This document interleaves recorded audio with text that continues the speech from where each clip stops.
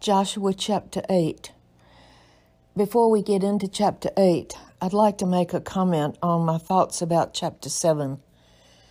I woke up in the middle of the night and I was thinking about Achan and his family and all of his possessions being burned to death. They destroyed everything. And I just thought that's just awful that they killed the man, his family, and all of his cattle, his sheep, and all of his possessions. And then I just realized that Achan confessed his sin, but they killed him anyway, because God told him to get rid of him. He was an enemy. And my mind fast-forwarded into the fact that we live in the age of grace. And what's the difference? When we confess our sins, God forgives us and cleanses us. But the thing that I was troubled over in the night is that if people don't receive Christ and have their sins forgiven, they too will be burned up. They will be cast into the lake of fire. Don't get mad at me for saying that. I didn't decide it. God did. Jesus said, I am the way, the truth, and the life. No man comes to the Father except through me. And so I thought, how awful that we would not tell people and warn them. And then in my mind's eye, I could see myself driving down a road, my new car, dressed up, going to a party, 70 miles an hour, and there was a bridge out. And I thought it's over the Mississippi River, wide and deep. And there was not a sign on the road telling me that the bridge was out. And so I go merrily on my way, happy, enjoying the drive. And all of a sudden, I look up and there's no bridge. But it's too late. I can't stop the car. I'm in the air and I land on the water and go down in deep, dark water of the Mississippi River. And nobody can find me, and nobody can get me out. There was no sign. I was not warned. And so I realized how unfair it is for us not to warn people that there is life after death. You either spend it with God, or in the lake of fire, or in hell for all of eternity. Nobody talks about that anymore. They're afraid they'll offend people. I remember I had some children at my house one time, and I was trying to encourage them to invite Christ into their life. And I said the word hell, and I remember one of the little children looked at me and they said, oh, that is a bad word. We can't say that word. And I said to them, yes, it is. It's a really bad word. It's the worst word you could ever say, but it's real. And it's really true. And I want to just warn all of you that are listening. If you've never invited Christ into your life, that's your destiny. We all have a destiny, and it's based on the decision we make in time about the person and work of Jesus Christ. So I urge you, be sure that you've invited him into your life. That you're just not living just a religious life, but you're living your life by and through and with the Spirit of God that dwells in you if you've accepted Jesus' sacrifice on the cross for your sins. And now, let's get to chapter 8. This is a great battle story, a great strategy, and I have chosen not to read the whole thing to you, but to tell you about the battle. And we'll kind of skip through the chapter. But verse 1, the Lord said unto Joshua, and if you remember, Joshua's heart, his men got weak. And then they won the victory, and he said to Joshua, fear not, don't be dismayed. Take all of the people of war with you and go to Ai. I have given this into your hand, the king of Ai, the people, his city, and his land. And you shall do to Ai and her king as you did unto Jericho and her king. Only the spoil thereof and the cattle thereof shall you take for a prey unto yourselves. Lay an ambush for the city behind it. And so Joshua arose and all the people of war to go to Ai. And he chose 30,000 men of valor, and he sent them away by night. And he commanded them, you lie in wait against the city, behind the city. Don't go far away, but be ready. And I and all the people with me are going to approach the city. They were coming from another direction. And they were going to approach the city, and they'll say, until we have drawn them from the city. For they will say they flee before us as at first. So we'll run. We'll draw them out of the city. They'll come up after us because they think we're afraid and that we're running away. And then he said, then shall you rise up from the ambush and seize upon the city. For you and your God will deliver them into your hands. And when you've taken the city, you will set the city on fire according to the commandment of the Lord. Joshua sent them forth, and they went to lie in ambush between Bethel and Ai on the west side of Ai. But Joshua lodged that night among the people. He got up early in the morning, he numbered the people, gave them their marching orders, rather. He and the elders of Israel went before the people of Ai. And all the people, even the people of war that were with him, went up and drew nigh and came to the city. Pitched on the north side of Ai, there was a valley between them and Ai. So the men in Ai could look across the valley and see them.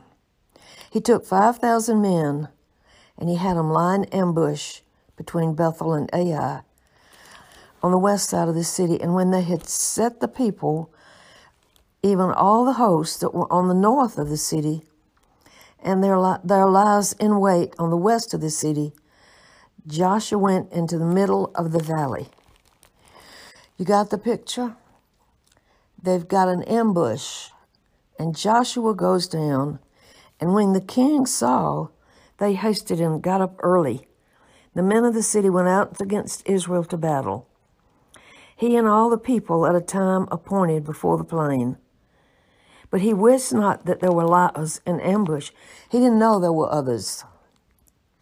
And Joshua and all of his people acted as though they had been beaten. They lost, and they ran the other way. And all the people in Ai were called together to run after them. And they ran after Joshua.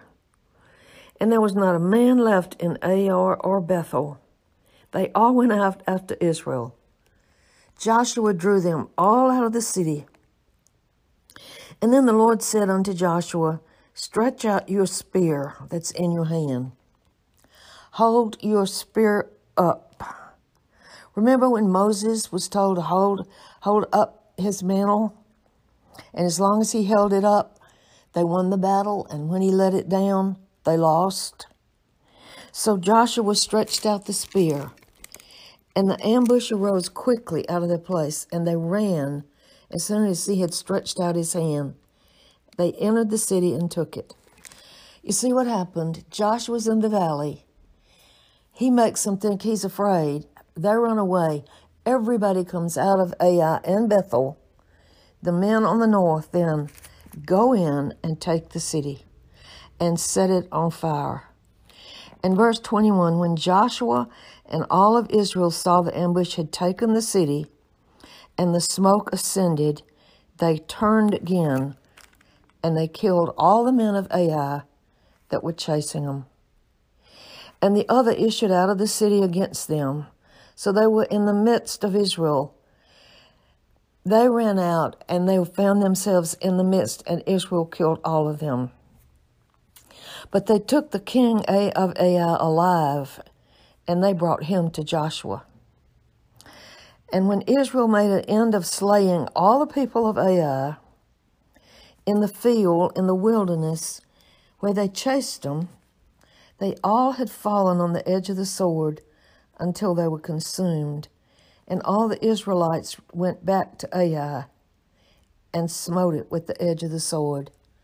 They killed everybody. And so it was that all fell that day, men and women, 12,000, all the men of Ai. Joshua drew not his hand back. He continued to hold his spear up until he had utterly destroyed all the inhabitants of Ai. What a bloody sight this was. And I think the picture is, destroy all of your enemies. Get rid of them. Only the cattle and the spoil of the city. You see, this was different. They could take the spoil. And so they did. And then Joshua in verse 28 burned the city forever. But the king he hanged on a tree until eventide, as soon as the sun was set. Joshua commanded that they would take his carcass down from the tree and cast it at the entering of the gate.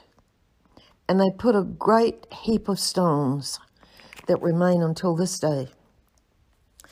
After the victory, they were to make an altar of stones that had been touched by man. They had no marks on them. Then Joshua built the altar at Mount Ebal. And as Moses commanded the children of Israel, as it is written in the book of the law, build an altar of whole stones, over which no man had lifted up an iron. And he wrote there upon the stones a copy of the law of Moses. Isn't that amazing? Moses is dead, but the law is still a guide for us. It doesn't save us, but it gives us a path to walk on that's safe. He wrote in the presence of the children of Israel. Can you imagine? They've just won this great victory. And Joshua is writing the law of Moses on the stones as the people observed. And all of Israel and the elders and the officers and the judges stood on the side of the ark and on the side before the priests of the Levites, which bear the ark of the covenant of the Lord, as well the stranger as that was born among them, half of them over against Mount Gerizim, and half of them against Ebal. Moses, the servant of the Lord, had commanded before that they should bless the people of Israel. And afterwards Joshua read all the words of the law, the blessings, the cursings, according to all that is written in the book of the law. There was not a word of all that Moses commanded which Joshua read not before all the congregation of Israel, with the women and the little ones and the strangers that were among them. So what is the lesson? God gave them victory over their enemy. They destroyed all of them, and then they built an altar. An altar is always a place of worship. But they didn't forget the law. They wanted it to be kept. This is a problem we have in our culture today. We live in the age of grace. We are afraid to talk about sin. People might be offended. We certainly don't want to talk about hell because that might run people away. And we've put the law aside and let every man decide for himself that which he thinks is right or wrong. And God will not tolerate that. And I'm wondering, I'm no prophet, there are none anymore, but I'm wondering about the situation in the world today, this virus that's spread worldwide, people at home can't go out, no one can come in. I'm wondering if this isn't a cleansing time for all of us from the Lord. We sit alone with ourselves. And I said before, if you don't like yourself, you must be miserable living alone with someone you don't like. So what is our message? God has a plan for us, and it's victorious. We fight from victory, not to it. But let's remember, sin is devastating. Sin must be confessed, but the law cannot be forgotten. Because it doesn't save, it still has value.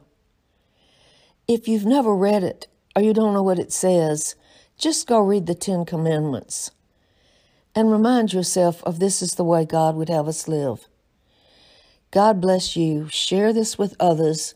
Share the truth with people you care about. Don't be afraid to be offensive if it's truth. It's a signpost to keep them from destruction. God bless you.